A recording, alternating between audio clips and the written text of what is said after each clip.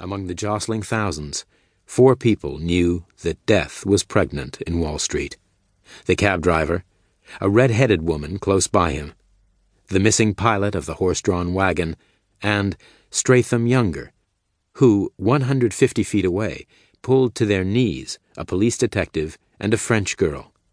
The taxi driver whispered, "Lord have mercy." Wall Street exploded.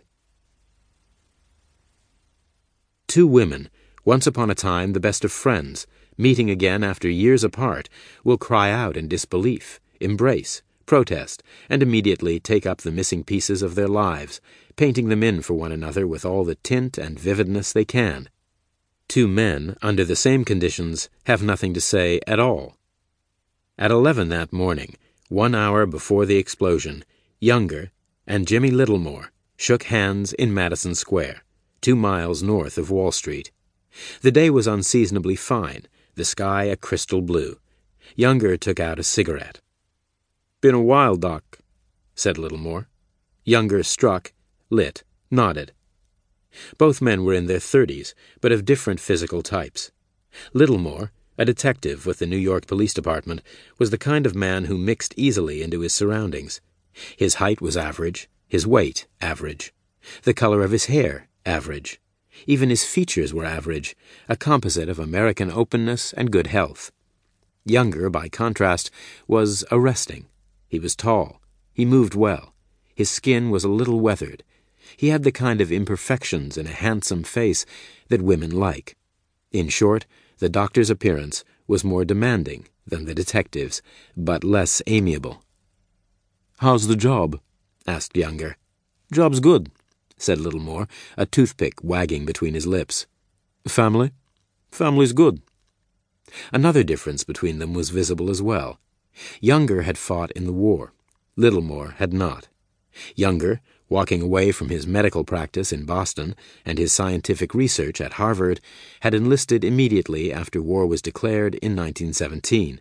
Littlemore would have too if he hadn't had a wife and so many children to provide for. "That's good," said Younger. "So are you going to tell me?" asked Littlemore, "or do I have to pry it out of you with a crowbar?" Younger smoked.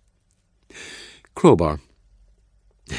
"You call me after all this time, tell me you got something to tell me, and now you're not going to tell me." "This is where they had the big victory parade, isn't it?" asked Younger, looking around at Madison Square Park with its greenery, monuments, and ornamental fountain. "What happened to the arch?" "Tore it down." "Why were men so willing to die?" "Who was?" asked Littlemore. "It doesn't make sense, from an evolutionary point of view." Younger looked back at Littlemore. "I'm not the one who needs to talk to you. It's Colette." "The girl you brought back from France?" said Littlemore. "She should be here any minute, if she's not lost." "What's she look like?" Younger thought about it. "Pretty." A moment later he added, "Here she is." A double-decker bus had pulled up nearby on Fifth Avenue. Littlemore turned to look. The toothpick nearly fell out of his mouth. A girl in a slim trench coat was coming down the outdoor spiral staircase.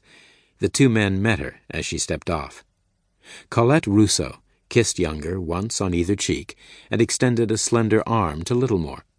She had green eyes, graceful movements, and long dark hair. "Glad to meet you, miss," said the detective, recovering gamely. She eyed him. "So you're Jimmy," she replied, taking him in. "The best and bravest man Stratham has ever known." Littlemore blinked. "He said that?" "I also told her your jokes aren't funny," added Younger. Colette turned to Younger. "You should have come to the radium clinic. They've cured a sarcoma and a rhinoscleroma.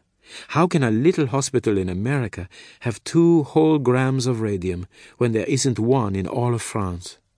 "I didn't know rhinos had an aroma," said Littlemore. "Shall we go to lunch?" asked Younger. Where Colette alighted from the bus, a monumental triple arch had, only a few months earlier, spanned the entirety of Fifth Avenue. In March of 1919, vast throngs cheered as homecoming soldiers paraded beneath the trial.